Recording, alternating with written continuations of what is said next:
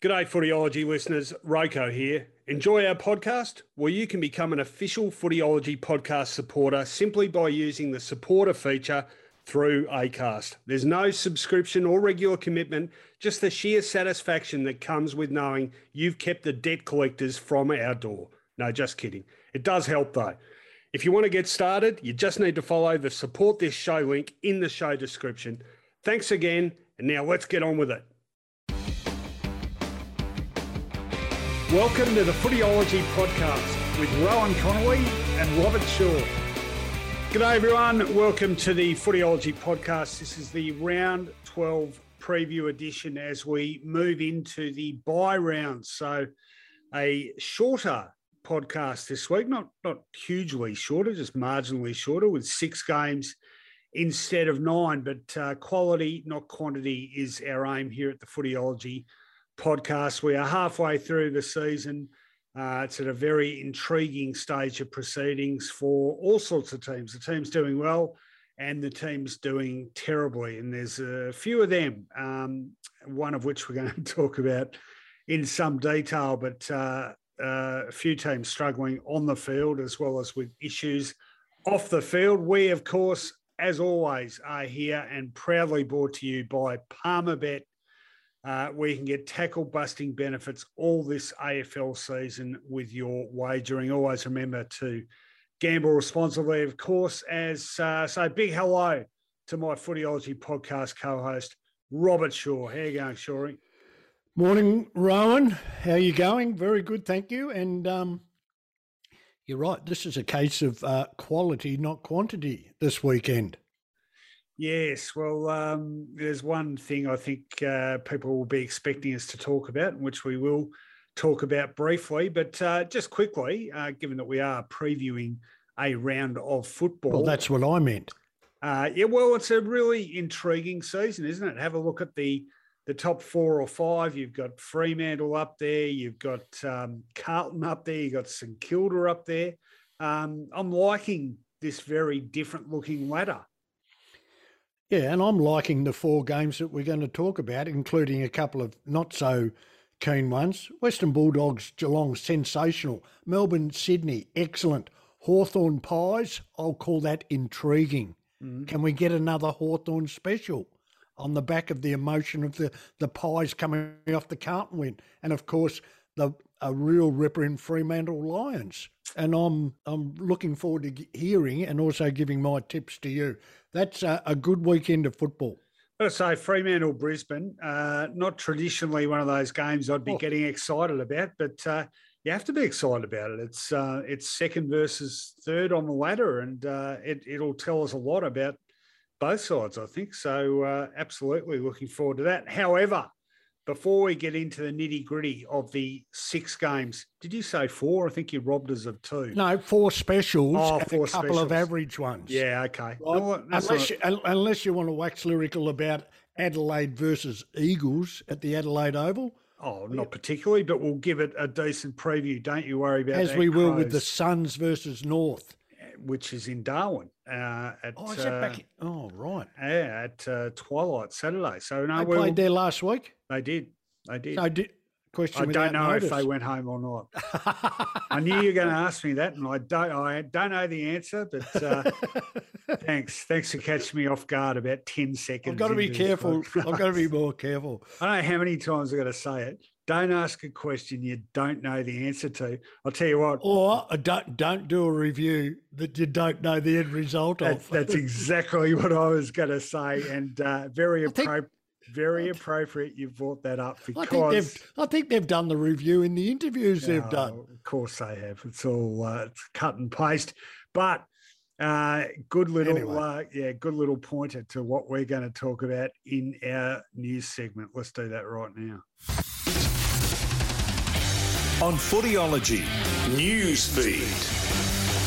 Okay, apologies up front. I know I say every week we're not going to make this the Essendon show, and this isn't the Essendon show either. However, they're making it the Essendon show, well, not us. They're the most important news story going around as we record this is the absolute turmoil in which Essendon Football Club finds itself, and as you suggest, a turmoil largely of its own making. Why this time? Well, because 3 weeks ago, Chairman Paul Brasher insisted there be no review of the football department. It was pointed out to him, and I think this is how this came about. A few people were unhappy about the fact that CEO Xavier Campbell had his contract extended by 2 years, and the membership found out about it via the media. Paul Brasher, in correspondence to someone, said that was a mistake and it should have been communicated. And I sort of feel like largely off the back of that, he came out and did one of these, and it's the second major one he's done, a sort of 10-minute video to supporters. It's a bit Donald Trump-esque. I don't really like this concept. I mean, you don't have to say nothing for 6 months, then come out and make a big bloody production of doing a video in which you just fill it with motherhood statements, inaccuracies, and here we go, I'm getting wound up. Anyway, he did the video. Keep it on track. He apologised to members and fans for not having communicated Campbell's extension. But I've got to say, as a public relations move, Rob, this was an absolute disaster because nothing he was going to say was going to pacify what is a very angry fan base. I think they've greatly underestimated how pissed off the fans are. I think there are a lot of platitudes and non-explanations about stuff. I mean, it's not good enough for them just to sit there and say, oh, we're very happy with the performance of the CEO. Given that the entire rest of the football world seems to be unhappy with the performance of the CEO, I think you're obliged to tell us on what basis you are happy. We're not just going to be convinced by the board saying, oh, the board unanimously voted to extend his contract. And there was stuff about the performance of the team. The review, as you say, has been preempted by basically saying, well, it's not going to cost people their jobs. It's going to be about adding to the mix. So that's good. You know, Essendon needs another few dozen people on the football department who they can just make scapegoats of later. And the silliest thing of all, and the most nonsensical part of all this, is the fact that the review will be conducted by Director of Football, Sean Wellman, the man who not only looked after the previous football review, which was only 18 months ago, but who basically will be passing judgment on his own work, given that he's the director. He's a man in charge of the football department. Do you reckon he's going to come out and say, oh, well, you know, what I found is the football department's running terribly? Because who's in charge of that? So, you know, if you want to preempt the findings of a review, probably a good way of doing that is by appointing a person to do it who is in charge of the department they're supposed to be providing a report on. It's farcical. And this club is officially a laughingstock. And I'm angry, I'm embarrassed, I'm heartbroken, but I'm also over it, Rob, because it's just the same things again and again and again. They don't get it, these people. They never will. And if they had any dignity and any class and any clue, they would fall on their swords, resign, get the hell out of there and let people who might be able to turn this Titanic of a club around, let them have a shot at it. It's been an interesting week and look, I've been consistent all along. I don't believe it is a pure football issue. I don't believe they should be targeting at a 30-game coach, apart from correctly, which they have accepted, the need to incremental is the word, over transformational. Transformational is a change in leadership, culture, direction, strategy, whereas incremental is adding two players to additional assistant coaches. Getting, let's use an example of Mark Williams, what he did for Simon Goodwin, getting Mark Williams to work with Ben Rutten, getting assistance to Josh Marnie, who has now got 4 teams in which to manage. I've made one comment. I think that the part-time director of football, Rowan, on a board that meets once a month, when you run your own business like Sean Wellman, is a throwback to the 80s, if not the 70s, and that one of the incremental improvements should be that the club take away that responsibility from a part-timer and have a director of football programs, which is over the whole lot and reports directly to the CEO, and have the coach, the female component, and the football manager report through him. And of course, the poor relations at the Essendon Football Club at the moment is the VFL side. And the resources that go into that or being distributed away from that is sad. It sees them on the bottom of the ladder. And then they say, well, hang on, we've got to bolster player development. They were told this 2 or 3 years ago. So what I was saying quickly, Rowan, is an external review on decision-making and the processes should be transformational. You know? Yeah, no, I couldn't have, well put. And look, I'm glad you brought the VFL stuff up because it gets mentioned, but people aren't sort of aware what happened. So essentially, the thing was just left to swing in the breeze. They didn't do anything about the VFL program when the competition went into recess back in 2020 at a crucial time when things were being prepared for the following season. That was when they offloaded Dan Richardson as football manager. There was that crucial period where Xavier Campbell was not only the CEO of the club, he was the acting football manager of the club. And I know this for a fact, that the VFL program just, nothing happened with it. So all these players who desperately needed certainty about their futures went elsewhere. And that's why the side is as weak as it is now. It's why the senior listed players get precious little development because they're playing in a side that's no good. And that is a failure of administration. Now, you know, we keep coming back to the thing that the on-field stuff, yeah, that's what everyone's on about. But the on-field stuff could only ever be as good as the administration of the club allows it to be. And this club is not being run well. Here's another example, Rob. Okay, they've got that dinner for the 150th birthday. Now, I had a crack about this on Twitter. Tickets are being sold for $495. It is a ridiculous price to ask someone to pay for a dinner that all members and fans of this club should be able to attend. Well, my information is that the ticketing for this or the arrangements for this dinner were made and people were notified late that's been an issue. They were banking on something like 500 to 600 former players being part of it because they were all invited along. My understanding is the response of former players has been pretty ordinary, that a far smaller percentage than they were banking on have actually... Is that a fact, Rowan? Well, this is what I'm told. Right. And as a result of that shortfall, the ticket prices have had to be jacked up from 300 and whatever they were going to be to 495. Again, lack of organisation. In fact, I've been told about someone who had yet to receive an invite to this dinner, and I'm not going to say who it is, but if you knew who it was, you'd be absolutely gobsmacked at the disrespect shown to Essendon royalty.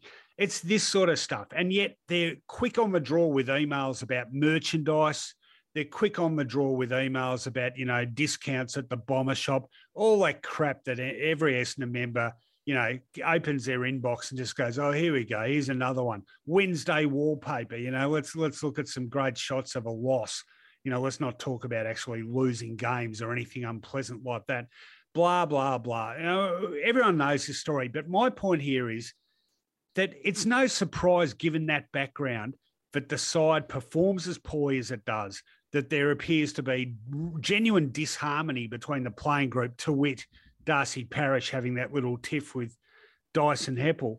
I know you've been big on this about the new headquarters at Tullamarine. It is a soulless environment. Now, I know Paul Brasher has sort of corrected you on that. In fact, there's a story in the Herald Sun today in which you're quoted about this and talking about the soul of Essendon being lost in that move. Paul Brasher disputes that. Well, I'll tell you what, I haven't been out there for a while, admittedly, but it's one of the least welcoming AFL club environments I can ever remember being in. Well, yeah, look, no problem with Paul correcting me in his opinion.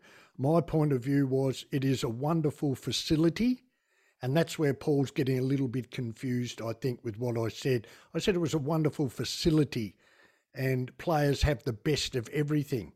Okay, I've got a quote from him here. Just let me say this, because this goes to what you're saying. There's a quote from Paul Brasher. He says, "Is it Windy Hill? No, of course not. It's not 150 years old.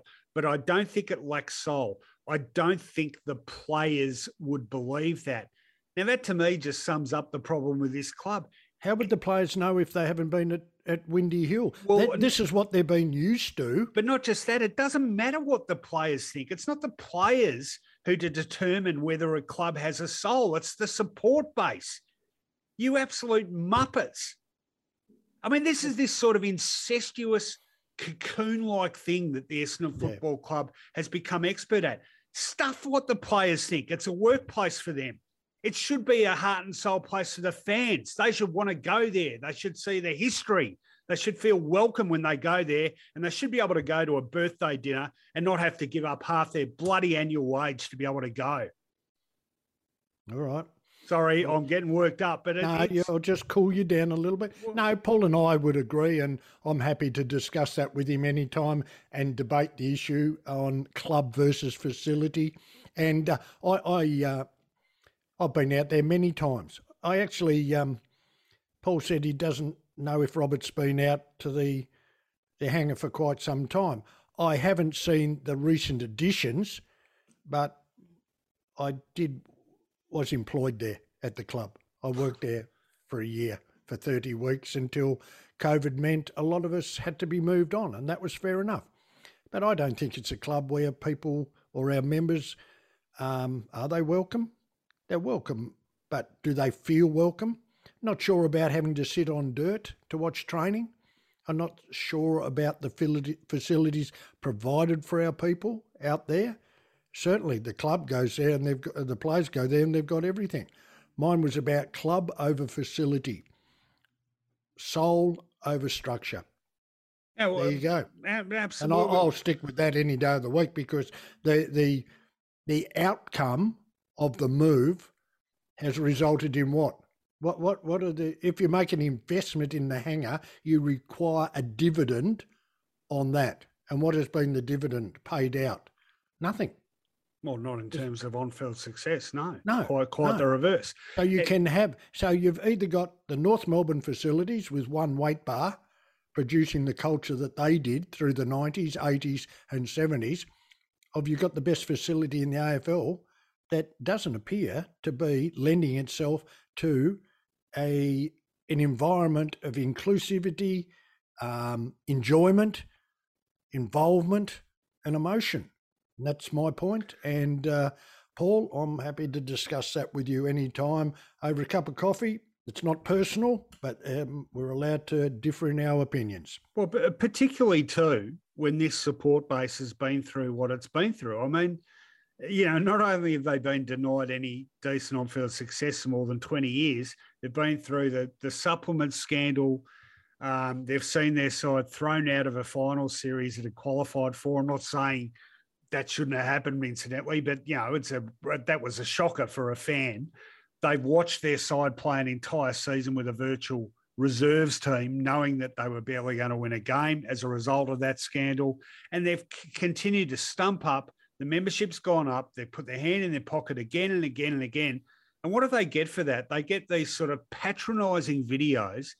And you know what? They are patronising, Rob. You know, I really hated the fact that, you know, he made such a big deal about coming out and saying, well, this review is going to be done by Sean Wellman and Kevin Sheedy and Simon Madden are going to be part of it too.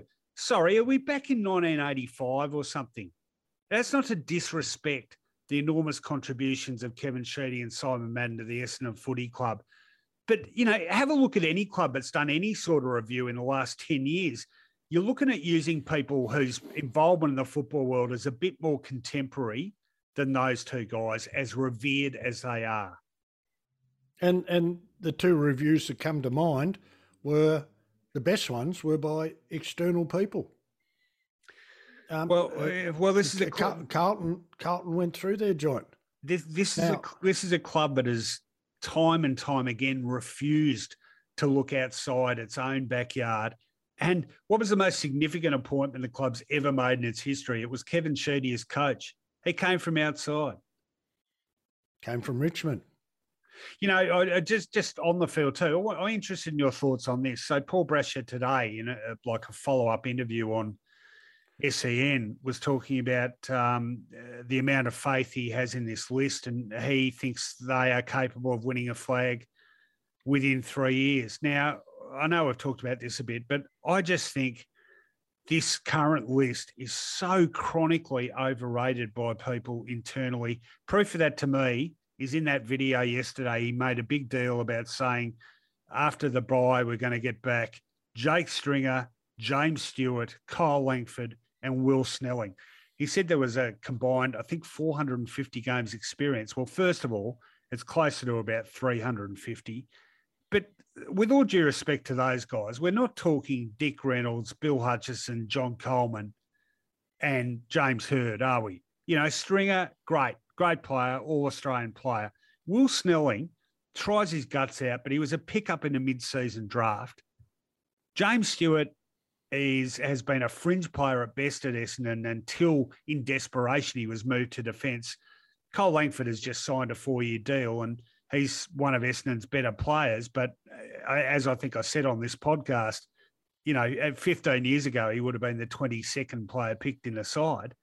Really? We're passing those 4 guys off as being crucial players to Essendon's long-term playing future? Well, it's pretty important that they don't overlook the improvement of Perkins, Hobbs and Durham.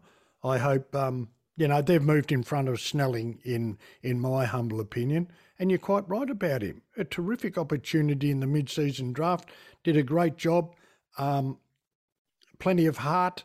But I think we're seeing a real emergence with opportunity that has come about because of these injuries. And Durham, Caldwell, Hobbs, Perkins, I really like. Now, talking about a 2 to 3 year premiership window, he's very keen on going to the trade period again.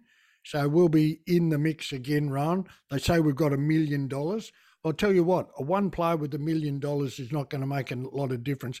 But canny recruiting of 4 players on 200 or 3 players on 300 or 2 on 500 will be much better.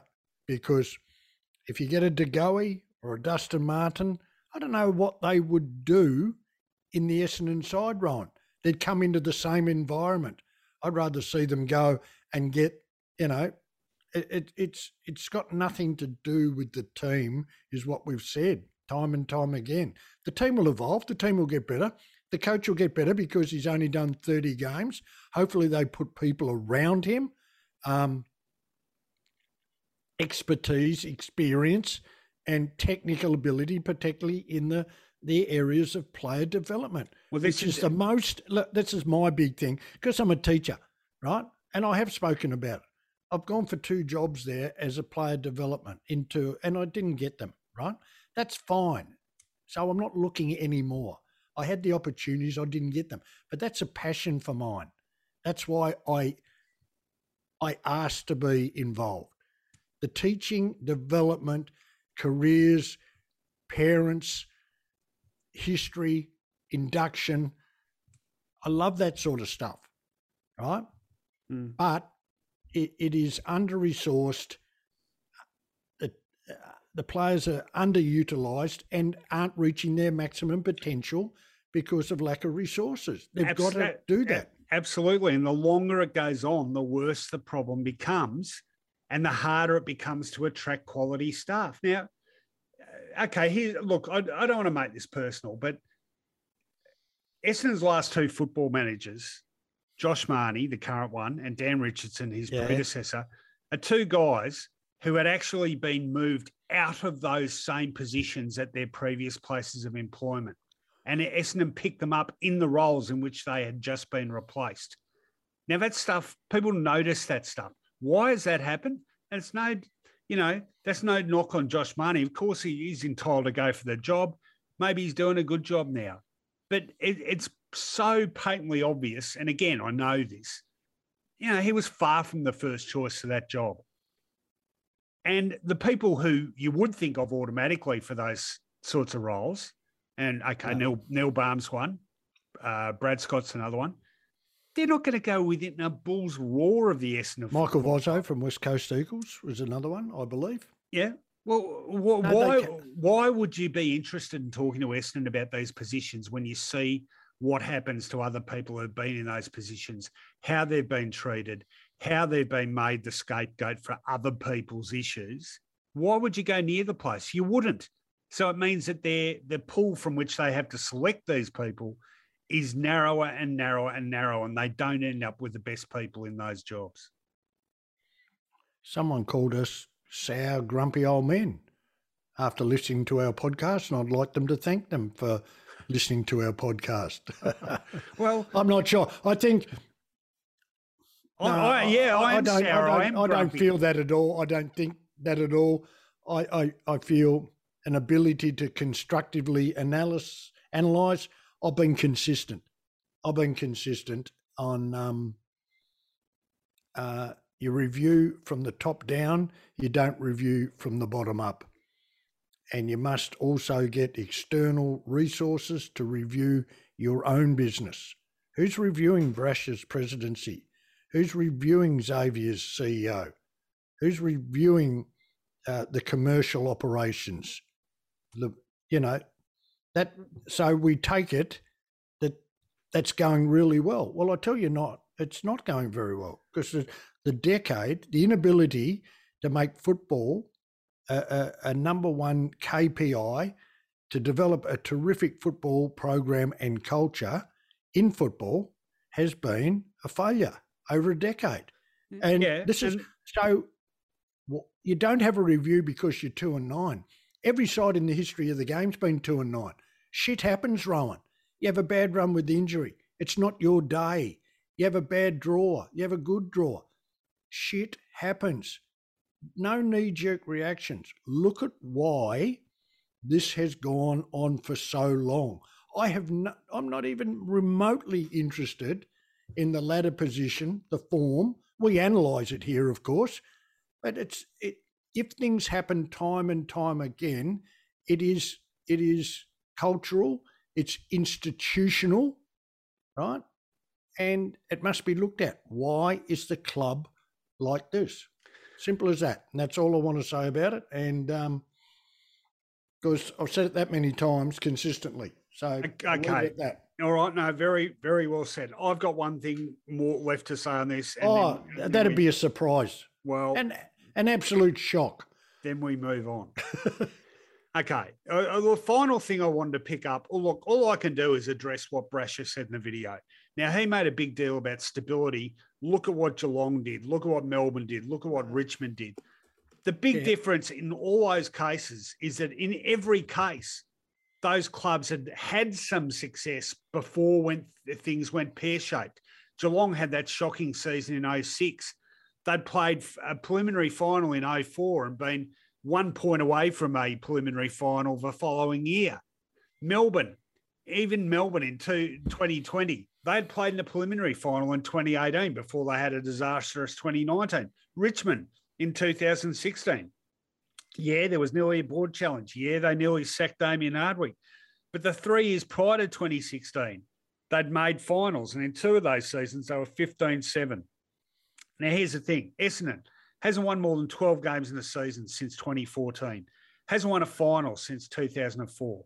Now, I'm reading my own tweet here. There hasn't been one successful football department appointment in that time, despite a huge turnover of football managers, assistant coaches, you name it, development coaches. There's been one constant during that entire period, and that is the CEO, the man who presided over those appointments.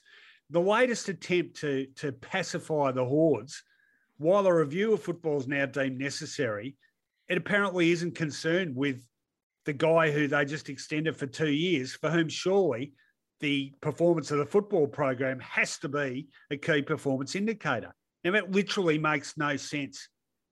It's pretty obvious why Essendon is resistant to an external review, Rob, and that's simply because it would have to finally, after pointing the finger at everyone else, finally point the finger at the only place left for it to point, and that's those people at the top, the CEO, the chairman, and the entire board of directors who continue to desperately attempt to find scapegoats anywhere but their own backyard. This club, it won't get better until this farcical arse covering ends.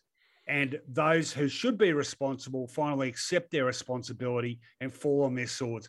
As you know, Rob, no one is ever more important than the club. This club is in desperate trouble. I would argue this is the lowest point in its history. It needs new people running it. It needs people with energy and passion and vision at the wheel, and its future depends on that. It's an extraordinary stat there you've got. You've obviously done your homework, and it's I'm not saying this disrespectfully, but whoever is preparing Paul for this, it's a bad comparison. It's a bad comparison with Melbourne because of what you said. It's a bad comparison with Geelong. It's irrelevant to the Richmond situation. You've got to look at the Essendon situation. It's totally different.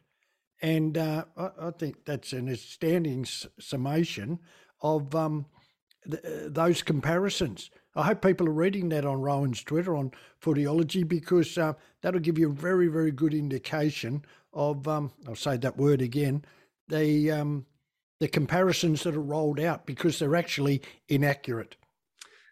All right, that's enough. Hopefully we won't have to continue talking about this, but I suspect... God, I hope so. Well, I don't think things are going to settle down anytime soon, to be honest. However, we have a round of football coming up, abbreviated though it may be. 6 big games to preview. Let's do it.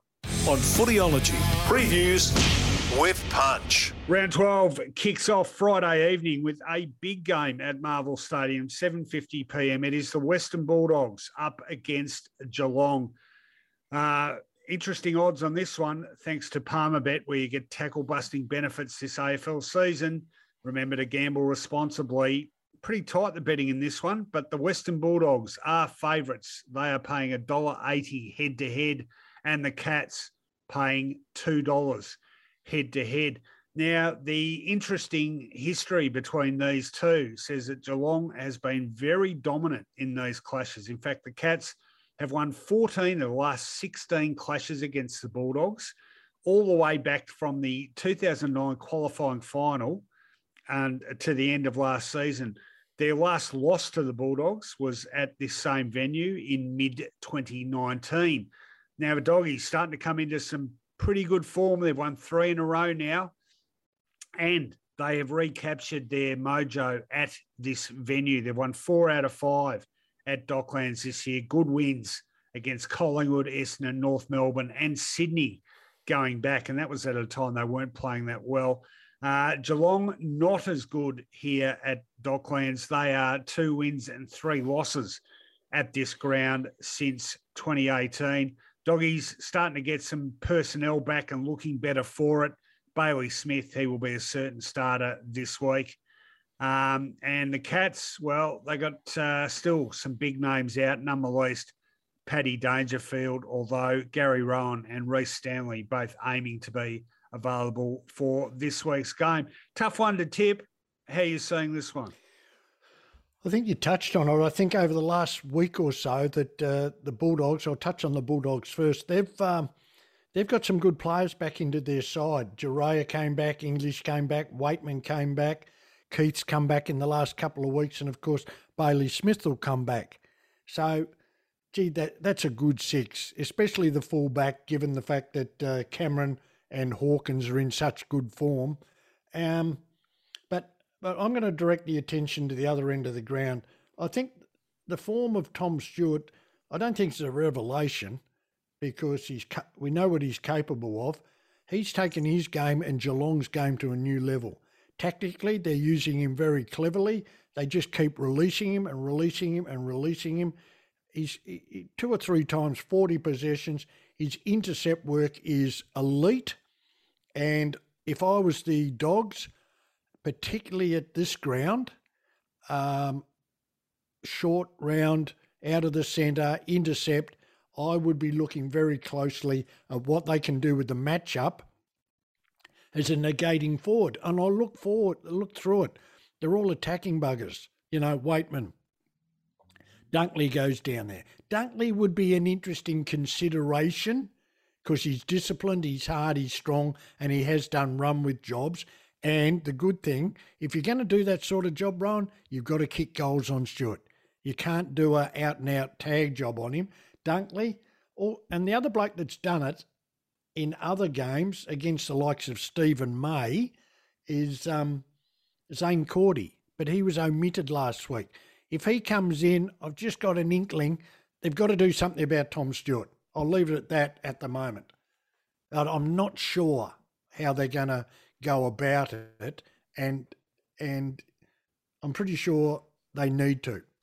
Who do you think's got the better form here? Now, the Doggies have won 3 in a row. Cats have won 3 of their last 4, and the one defeat in that stretch was to St Kilda. I'll just say quickly, what worries me about the form lines in this, from a Geelong perspective, is they had an okay win against Port Adelaide at the Cattery.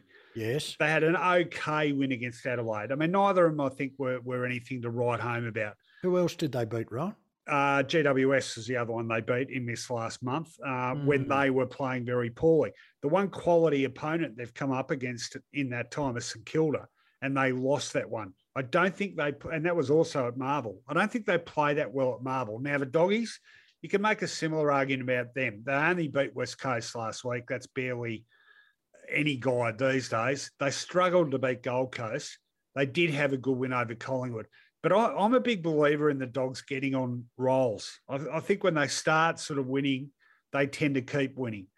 And look, history doesn't suggest it between those two, but I'm more inclined to go for the Doggies in this game than the Cats. What do you reckon?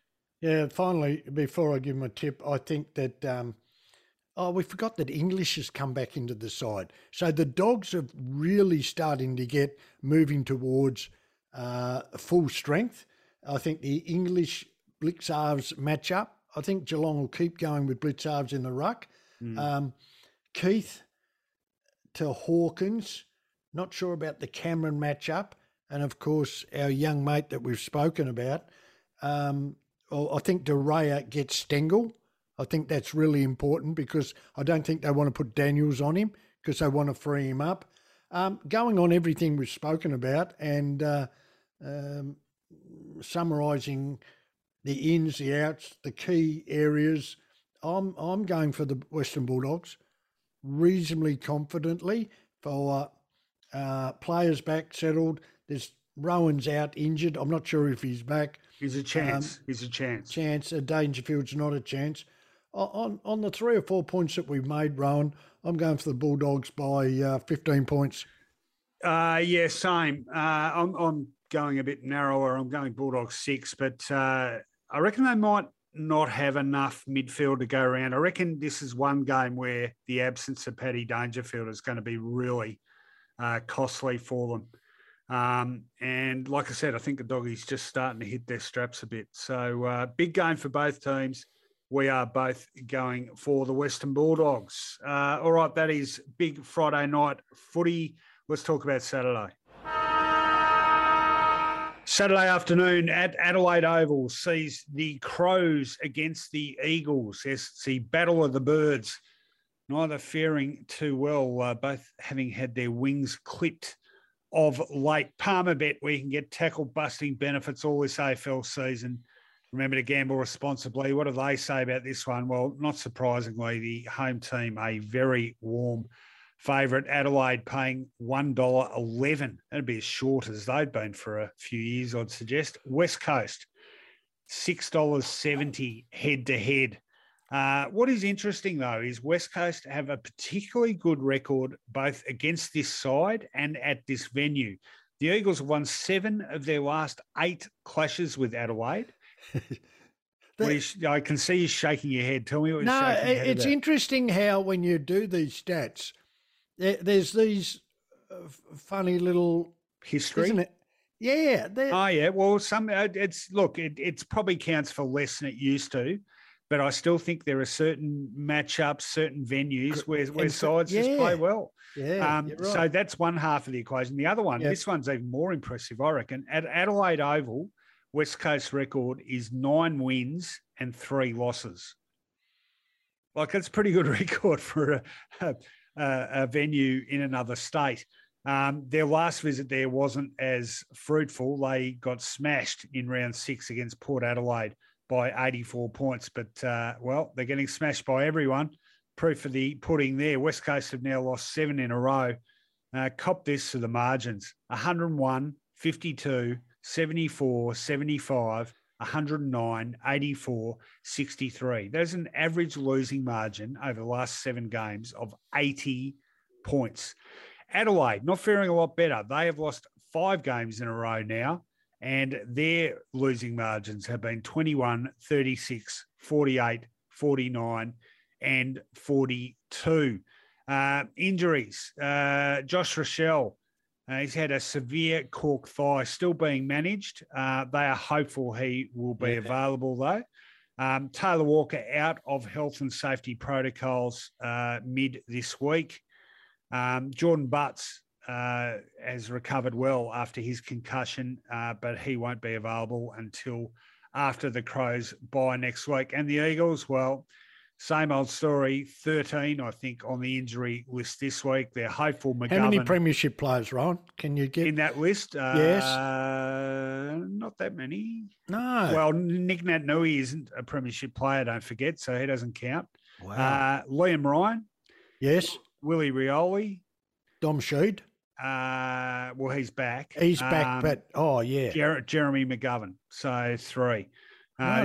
The other guys of note on the list: Oscar Allen, Tom Cole, Zach Langdon. He's become important for them. Jack Petruccelli, quite like him.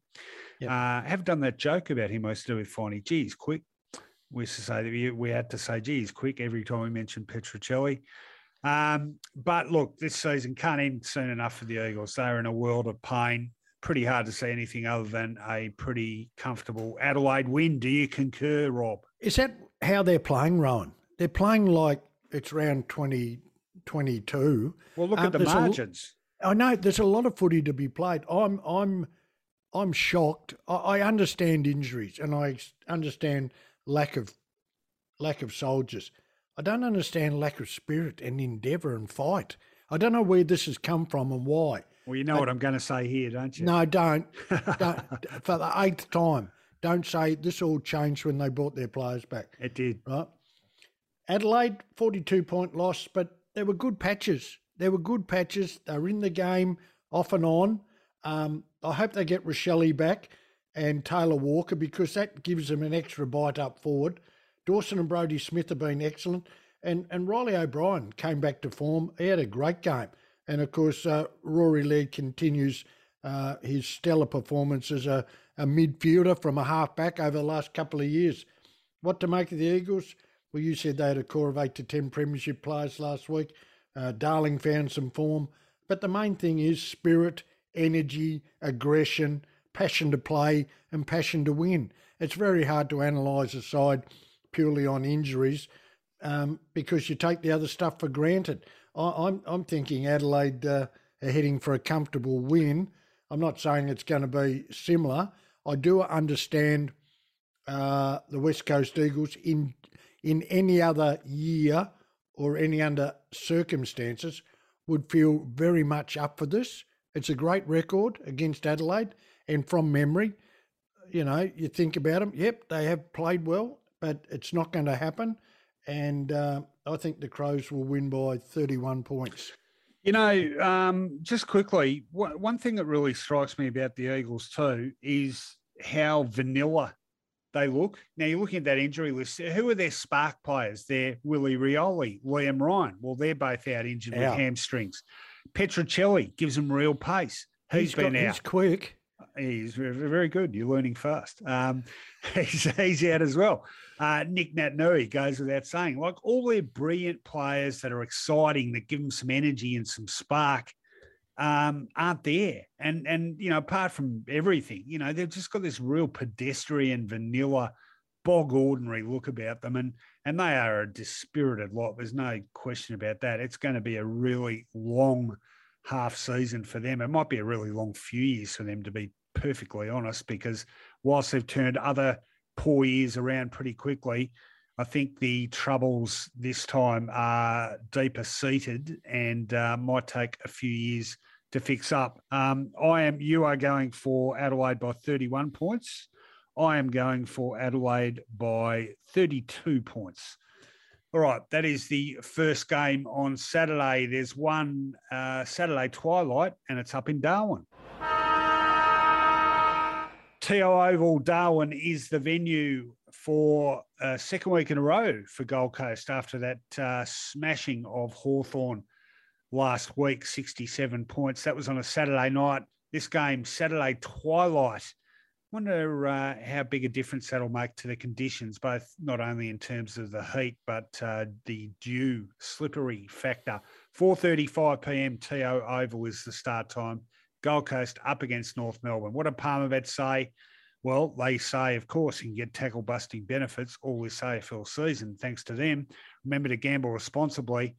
And as has been the case every other week this season, North Melbourne a rank outsider. Gold Coast paying $1.07 head-to-head. I would suggest, Robert, that is the shortest price you've ever been able to get on Gold Coast in their entire 11-season history. There's no doubt. North Melbourne paying $8.70 head-to-head. Gold Coast now had 3 games at TO and they're 1-2 there after breaking the ice on the victory front against Hawthorn last week. They are playing some really good footy now and they are a very serious finals chance. They've won 3 of their last 4 games now, the Suns. Stark contrast to their opponent. North Melbourne have now lost 9 games in a row. And, here's some heavy defeats for you. Their last 7 games after pushing Sydney all the way to within 11 points. Here's the losing margins of North's last 7 games. 53, 47, 69, 78, 50, 60, 68. In those 7 straight defeats, the narrowest margin is 50 points. That's not a great rap. They haven't played in Darwin before too, which I'd suggest is significant because they're not the easiest conditions in the world to adjust to, particularly when you're coming straight out of a freezing Melbourne winter, Rob. You've been up there a lot. That is a significant factor, isn't it? Well, my word it is, and it's one of the reasons we were both pretty bullish about their performance leading up to the Hawthorn game. Look, I know you've got the bomb weather radar up there on your screen. Which screen? Which screen? The weather channel. You've got that going because I'm going to ask you, 4:30 in Darwin. Is that just? They haven't got daylight saving, have they, Ryan? So no, they don't. No, I think that's slippery. I think the dew's starting to come down. Not the dew, the humidity, and I think it'll be very, very slippery. You've got a consistently strong football team that's progressing and moving quickly based on a very, very basic game plan, strong clearances, direct football, get it inside football against what we see from the outside, folks, North supporters.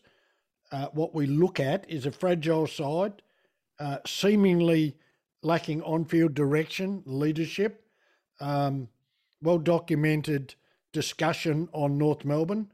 They appear strong words, but we acknowledge a rebuild, but so many players have plateaued under this current system at the moment, and we're looking for a few breakaway players to come through. Chol and Casbolt, been terrific, right? Their pressure, their physical game will really, really test North. If they have an appetite for the contest in these conditions against a smaller, less physical side, they're going to do a hell of a lot of damage here, Rowan.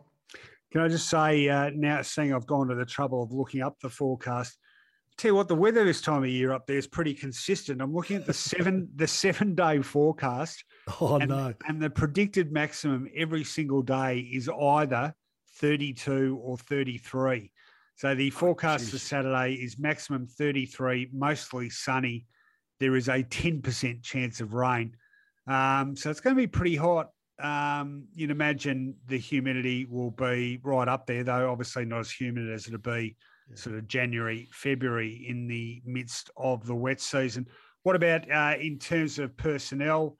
Yeah. Some good news, incidentally, for Rory Thompson. He's going to be out for a few weeks yet, but wasn't the full catastrophe, and he's avoided a third knee reconstruction, so he'll be back in a month or so. They've got a pretty full list at the moment, the Suns, apart from the obvious Ben King, who's out for the whole year. Actually, Jack Lukosius, he's out for a few weeks. I was going to ask you about him. Yeah, no, he's still about 4 weeks away. Oh, okay.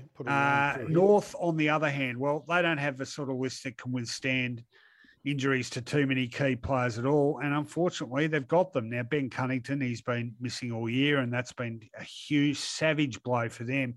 Cam Zurhaar, he's going to miss the next fortnight with a foot injury. That's key for them. Ben Mackay, he's been out with a knee injury. That's been important. Here's a chance to return, though. Callum Coleman-Jones, tight quad, no certainty to play.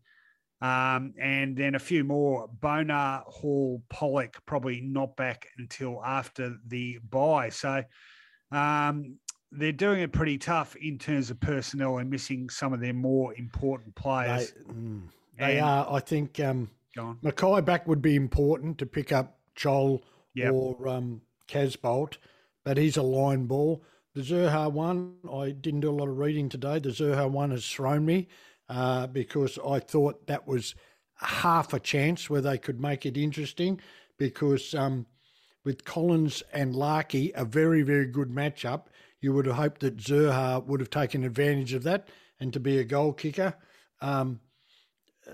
For me, Gold Coast far too strong on the ball. I don't know who's going to go with Tuke Miller. I don't know how they're going to keep up with him. They've also got his two amigos there in Anderson and Rao, who's really coming back into good form. I think it'll be a dominant display, providing their heads are in the game. The conditions suit them. They've had a week's practice up there.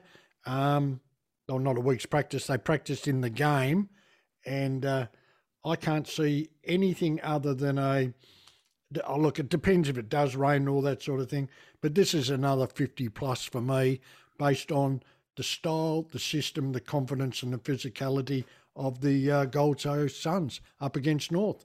Yeah, another 58 point, Rowan. 58. I am going for Gold Coast by 40 points. All right, that is Saturday afternoon and Saturday twilight. Let's talk about Saturday evening. Well, big game Saturday night at the MCG. Really looking forward to this. The battle of the capital cities, Melbourne taking on Sydney, 7:25 at the MCG. Palmerbet offers you tackle-busting benefits all this AFL season. Remember to gamble responsibly. They have the Demons, despite that rare loss last week. Obviously, the Demons still favourites for this one. Head-to-head, they are paying $1.27. Sydney paying $3.81. Bit of history. Melbourne have won only 3 of the last 18 games against the Swans, and that's a run going back. Another one of those figures. Well, wow. I mean, that one's not that surprising. Sydney's been a pretty good team most of that time. Oh, and Melbourne haven't, of course. Ordinary. Yeah, sorry. That goes back to 2006. Melbourne did prevail by 9 points at the MCG last year. Sydney, not too bad at the MCG. They have won 5 of the last 7. Personnel, however, though, Rob, will play a huge part in this game. And to that end, I think we all wait with bated breath on Lance Franklin's tribunal hearing, which we were supposed to know about and have determined already. But as we speak, we are waiting till 5 o'clock Wednesday evening to hear that, because Sydney was unable to access its legal counsel and sought an extension so it could have that legal counsel available. That has been granted. So we're not going to know until after we record this podcast whether Buddy will play or not. Would that change your tip, Mr. Shaw? Just before I do, that famous 2 words, Rowan, legal counsel. It's crept into the terminology of AFL, VFL football over the last 20 years, hasn't it? Everyone's got legal counsel.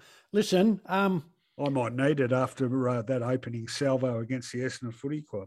No, I don't think you will, mate.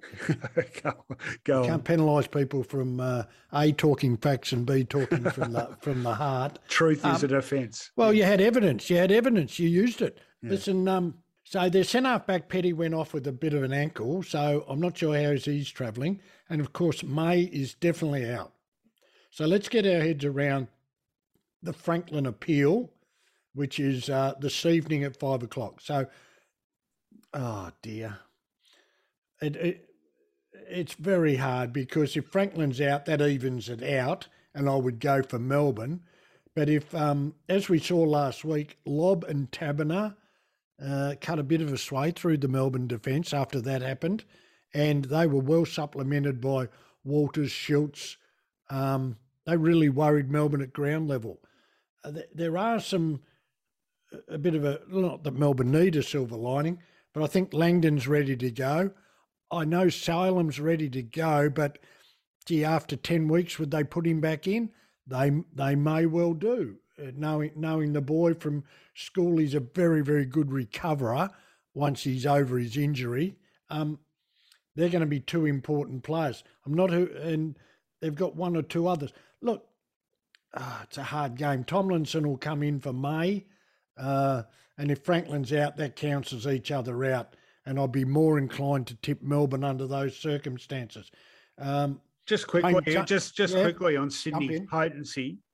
They are ranked third at the moment for points scored.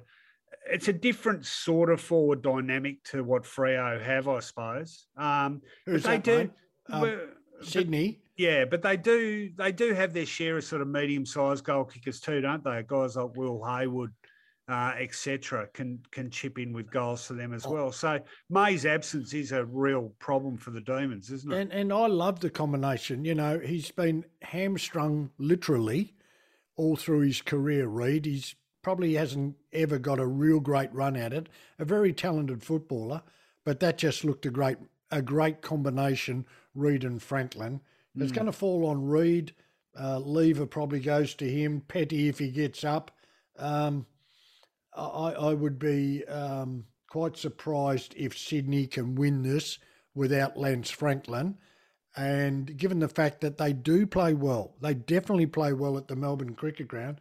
This is a real line ball. Oliver was tagged out of the game in the second half by Aish. Have Sydney got a run with tagging type player? Will they follow that lead? Prataka's not going to play as badly. He was crook as a dog. That's not an excuse. That's just a fact. And he only had a dozen or so possessions. Expect a strong reaction from Melbourne. Very confident in Franklin's out. And quickly. Yes? Well, what about, we haven't mentioned the ruck, because Tom Hickey, I don't know if he's touch or go, but he's not definitely over the line. He's got a toe injury and faces but what about the ruck? Test. You're not happy with Laddams? Oh, he's okay, but I mean... He's very good, Rowan. Yeah, he's right, very good. He's the number one. You're up against the premiership ruck You're combination. talking about a second stringer, a backup in Tommy Hickey. Tommy Hickey's been relegated to, second wicket down. Big Laddams is opening the batting and has been a very good find for Sydney. Don't you want both of them up against Gawn and Jackson? Jackson, yeah, I do. Yeah, sorry. Okay. Yeah, I do. Forgot about Jackson. We forgot about Jackson. Actually, in fairness, he's not playing that well at the moment, Luke Jackson. So he's got other things on his mind. What do you mean? Well, I think I'm only joking, but I think the offers are streaming in from the West Coast Eagles, aren't they? Oh, isn't he out of contract? I was going to say Essendon wouldn't have offered him anything because he's too good. Come on. All right, let's get to the tips. So after all the equivocating and agonising over Buddy we Franklin, are pontificating and agonising on this one. We're just going to have to go bite the bullet and have a tip. Melbourne by 17 points in a very, very good game of football, folks. You don't want to miss this one. It will be a really good game, I think. Sydney do play well at the MCG. They do, Ron. I'm going for the Demons too. And last year was pretty narrow win. I think it was 9 points. So I'm going to go something in the same order. I'm going to go for Melbourne to win by 8 points, but hopefully a really entertaining game. All right, that's Saturday done and dusted. Let's talk about Sunday. 2 games on the menu on Sunday, and the first of them is at the MCG, and it sees Hawthorn taking on Collingwood. Palmer Bet, where you get tackle busting benefits all this AFL season. Remember to gamble responsibly. They've installed the Pies as fairly warm favourites. Collingwood paying $1.48 head-to-head on Palmer Bet. Hawthorn paying $2.67. You can check out those Palmer Bet odds closer to game time too, either on their website or on their app, which goes pretty well too. I've had a good look at it. Now, here's another bit of compelling history for you, Rob, although I think given current form, this one probably means less. But Hawthorn have won 13 of their last 15 games against the Magpies. And all bar one of those games has been at the MCG. This year, however, though, the Hawks haven't been going that well at the MCG. They have won 2 and lost 4 there.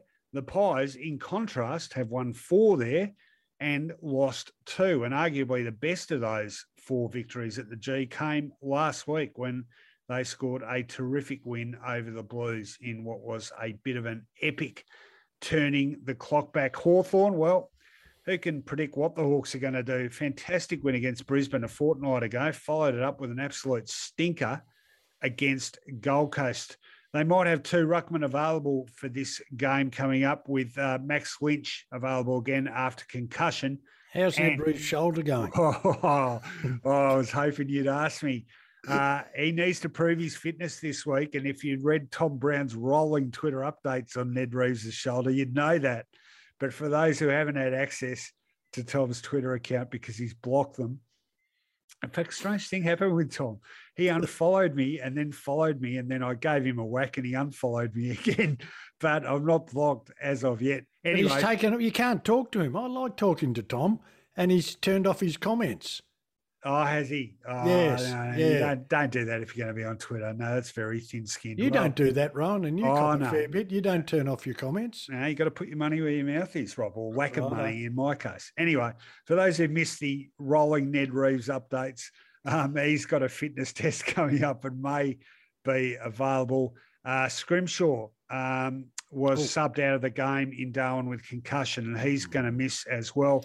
O'Meara didn't play in that game with hamstring tightness, but should be available. As for the Pies, didn't come out of last week too badly affected. Brodie Grundy, just for those interested, about a month away from returning from a PCL injury. But basically, as you were for the Pies coming off that great win against Carlton, you'd expect them to win this one, wouldn't you? No, I think this is one of those ones where O'Meara back in, they might get a bit of ruck because obviously Cox and Cameron formed a very, very good combination last week. Cox's marking around the ground up forward, and particularly what I like, getting back into the back line, was outstanding. So let's just hope the big fella can maintain that consistency, because automatically becomes a very good, important player. What I liked last week, and where I'm going to pick the difference, is Collingwood's backline. Murphy, excellent. Quainer, excellent.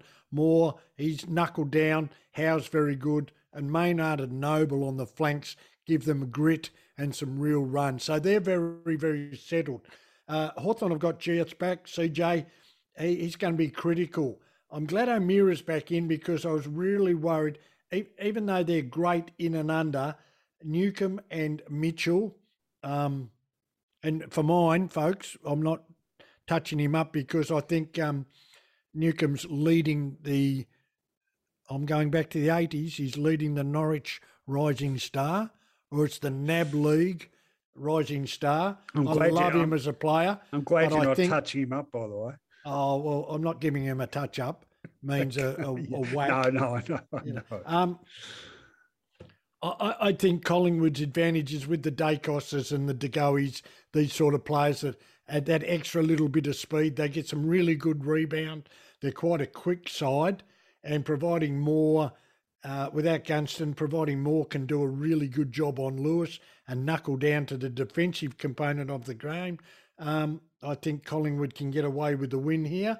De Goey's going to be a massive issue for me for Hawthorn. I don't think they've got a natural matchup unless they use O'Meara when he's in the midfield. That's a pretty good matchup. When he goes forward in that transition role, I think he's going to be a critical player. Sicily will do okay on my check. I just think evenness across the board. I'm expecting a real response. Am I surprised if Hawthorn play like they did against Brisbane? We're certainly not, because that's been the tail of the tape for them this year. But given Collingwood's backline, the improved form of their big blokes, I think the Pies will have a close 17-point win. Rowan? You know what I really like about the Pies, just quickly? I like there's a real sort of sense of adventure and fun about the way they're playing their footy now. And again, I'm not sort of having a whack at Nathan Buckley here, but I reckon by the end of his tenure, they look like it wasn't enjoyable to play the way he wanted them to play. And Craig McRae, apart from a lot of other things, he's just freed them up. You're giving Collingwood a touch up. No, I'm giving a pat on the back. They're playing a good brand of footy, and the kids are responding to it. And look at the way, for example, Nick Dacos comes on board, and Josh has gone, hang on, I'm not going to let you be the preeminent Dacos, and he's playing fantastic footy at the moment. And Ginnivan, he's cheeky and everyone's to knock his block off, but he's given them something. Elliott's a great in. They've really missed him, Rowan. Just adds that dimension. Yeah, a really good player. Ginnivan's the icing on the cake. My check's reliable. There's a bit of spark about him though now. Henry, 7 goals in 2 games. Yeah. So that forward line is starting to look good. Yeah. And, of course, I've given the back line a huge rap. That's why I think Collingwood will get over the line, and it won't be easy, because we're going to see a pretty good version of Hawthorn. Do you want to give your tip twice, do you? I was giving my tip and you just hijacked it completely. But that's Did all right. I say 17 points? You did. That's how close I think it'll be. Well, I'm close to your tip as well, because I'm going for Collingwood by 16 points. Okay. I'm pretty confident the Hawks will give a much better account of themselves than they did last week. We still do, actually, by not intentional, we're still doing odds and evens, aren't we? Well, I'm intentionally doing it because that's what I do. I'm 17. Yeah, no, you had one even there, but I didn't pick you up on it. Which one was it? Gold Coast. You went Gold Coast, 58 points. No, I'm in 57. It's okay. an error. All right, I'll change it. Sorry. I'll change it. All right. That is Sunday afternoon, which leaves just one game in this 6-game round, and that is, in my view, everyone's view, surely, the game of the round. Let's talk about it. Well, let's hope, and all indications are this game will be a cracker. It is between Fremantle and Brisbane. 2nd and 3rd on the ladder is in Perth at Optus Stadium, 5:20 p.m. Eastern Standard Time. That is 3:20 p.m. local time. Palmerbet, where you get tackle busting benefits all this AFL season. Remember to gamble responsibly, of course. Have Fremantle, not surprisingly, as the home team favourite. They are paying $1.71 head-to-head. Brisbane, though, decent price. They are paying $2.15. Interesting history between these two. Freo won 9 games in a row against Brisbane between 2010 and 16. But since then, Brisbane has won 5 out of 6 against the Dockers, and the only one they lost, was in Perth, and that was by just 1 point. In fact, I remember that. It was Michael Walters kicking a point after the siren. Brisbane has played 3 times now at Optus Stadium, and they have a 2-1 record there. Well, form, Brisbane got the job done against GWS, not necessarily outstanding, but got back on the winners list after that reversal against Hawthorn. However, I don't think their form matched that of their opponent, because that slashing third quarter by the Dockers against Melbourne, that was, in my view, the quarter of this season by any team. Fantastic footy. Surely it's given them plenty of confidence. There are some personnel issues. Taberner pulled up sore after back spasms. And we still don't know whether he's going to get to the line or not. He will be tested. Brisbane, Joe Danaher is still a couple of weeks away. The big one for them is Hugh McLuggage. Real decent chance to come back this week, and that would be important. A 1 week hamstring, Rowan. To their midfield. Would that just be one? Yeah, I guess it would be. Well, it's possible. Might have just had a twinge. Anyway, this should be a great game between two of the best sides going around at the moment. How do you see this one? Well, I'm going to say that the big bloke will get up. So the two matchups I'm looking for, Adams and Andrews versus Taberner and Lobb, will have a significant say in the result of this game. Fremantle are a side that like to run more. Brisbane are a side that like to kick more. That's not a revelation. They like to really take the game on, Fremantle.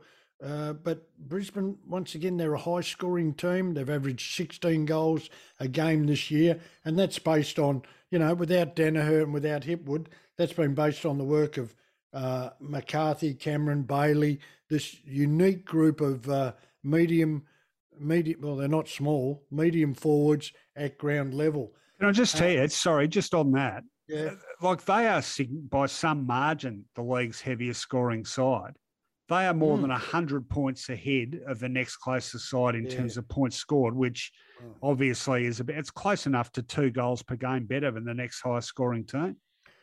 And they're well in front of Fremantle. I think Fremantle only average 11. And Freo are ranked 12th for points scored. There you go. Yeah. Well, that's why Fremantle are so good at they accept that. But it's quite interesting that, Rowan, because with Taberner, Lobb, Swikowski's back into the side this week. They've got Walters and they've got the dynamic Schultz.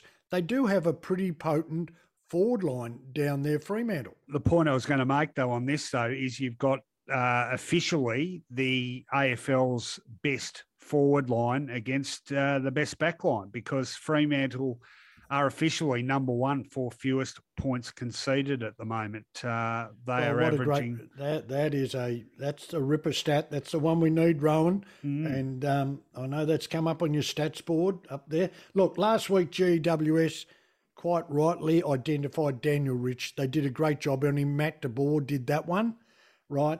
They did okay on Lockie Neal for a half, but then they kept young Perryman on him too long. Caniglio should have gone to him when the kids started to tire, and that was a significant influence of the game. This game was only 14 points, remember, Ron. It wasn't a throwaway. Yep. So I'm saying that if Aish did such a good job on Oliver, and I don't think Oliver and Neil are unsimilar, that I'm saying that the way Longmuir plans, like last week he put Griffin low to May, he's happy to do that. He's happy to play defensive forward. He's happy to play a tagging. I think Aish will get the job from the word go. GWS did a great job in clearances, and Fremantle are pretty good in that area with the likes of Brayshaw and Sarong and, of course, Brodie.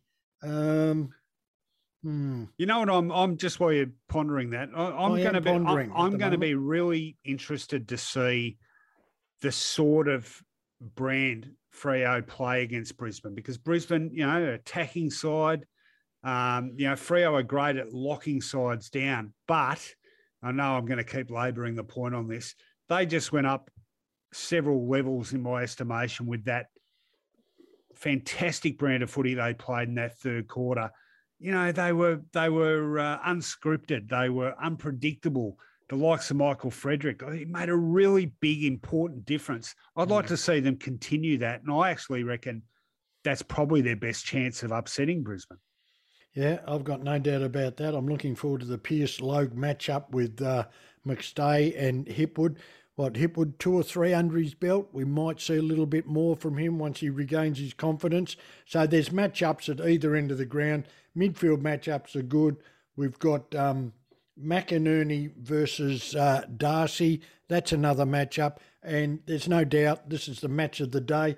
McCluggage, well, he's 50-50. He'll probably miss again. I'm going with the home ground advantage. I think Aish will do a good job in the midfield on Neil. And I think we're going to see real continuation, not of the decimation that Fremantle put on Melbourne in that third quarter, but I think they're going to win this game.